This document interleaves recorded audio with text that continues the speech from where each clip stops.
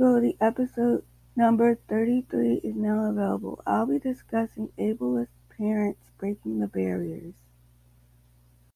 How many listeners can raise their hands because you know a family member or a friend who has a disability and one or both parents are ableist? This episode is targeted towards parents and how they can break the cycle of their behavior of ableism. Being a parent is one thing. Being a mother or a father who cares for their child unconditionally is another, despite mental or physical disabilities. But a parent who is an ableist is a parent who treats a child unfairly because of their disability, and parents who are ableist are abusive. There are numerous manifestations of ableism, and each one requires attention. Therefore, parents can change their behavior by learning to accept their children for who they are. Let's explain the various forms of ableism. These instances ranges from open resentment and hostility to day-to-day lessons manifestation. Notice you cannot change your parents' behavior and know that you are not responsible for your disability, as a child dealing with an ableist parent may discover. Language barriers to avoid. 1. Retarded. 2. Bad. 3. Stupid. 4. Blind. 5. Deaf. 6. Idiot. 7. Imbecile. 8. Nuts. 9. Psycho. How do you break the barriers of ableism? 1. Parents of a child with a disability need to educate themselves about ableism behavior. 2. Increase your understanding and allow your child to talk to you about what they go through without saying me too. Your child isn't looking for a competition. They're looking for someone to listen to them. 3. Follow disability activists on social media. DIY-abled at DIY-abled on Instagram.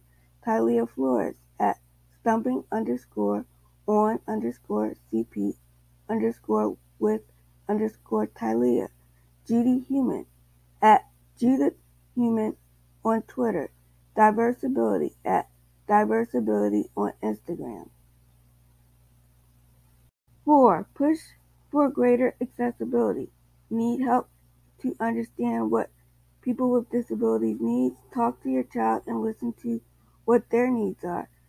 Their needs expand further than living at home in space they're familiar with. 5. Become more observant of your surroundings.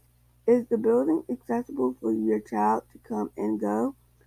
Are restaurants accessible? Be open-minded and ask questions when it comes to your child's needs. Always remember the conversation your child shared with you. Take notes and apply questions to seek answers. 6. Avoid ableism words. 7. As the saying goes, assuming makes an ass out of you, not me. Don't be quick to judge that your child is going through something difficult. Give them space to talk things through, especially when they have a communication issue. Shutting a child down for not speaking right or making rude comments makes your child distance themselves away from you. Living with Disability says, a child with a disability is like a butterfly. They grow and expand their wings to do incredible things. You as a parent are there to nurture like rain is there to purify the ground. Take this time to drop the labels because they are meant for kids. Show your child the best role model they can look up to rather than a bully because ableism is bullying. Thank you for listening to today's topic, Living with Disability podcast. If there is one thing you have gained from this episode, it's to learn more about your child's disability or condition, and educate yourself so you can become a better advocate for your child. So as they grow, they can become better advocating for themselves. Living with Disability is a podcast/online show that is about raising awareness. Every Friday, a new episode is released. Some of the most popular podcasting platforms include Anchor FM, Spotify, Breaker, Google Podcasts, Podcast, and Radio Public. The time is 7 a.m. in Pacific Standard Time, 8 a.m. in Mountain Standard Time, 9 a.m. in Central Standard Time, and 10 a.m. in Eastern Standard Time. Visit the Living with Disability merchandise store to express your support for a family member or friend who has a disability. Keep in mind that a youngster resembles a butterfly. They grow up and spread their wings to do amazing things. When you meet someone with a disability, remember to include them rather than exclude them.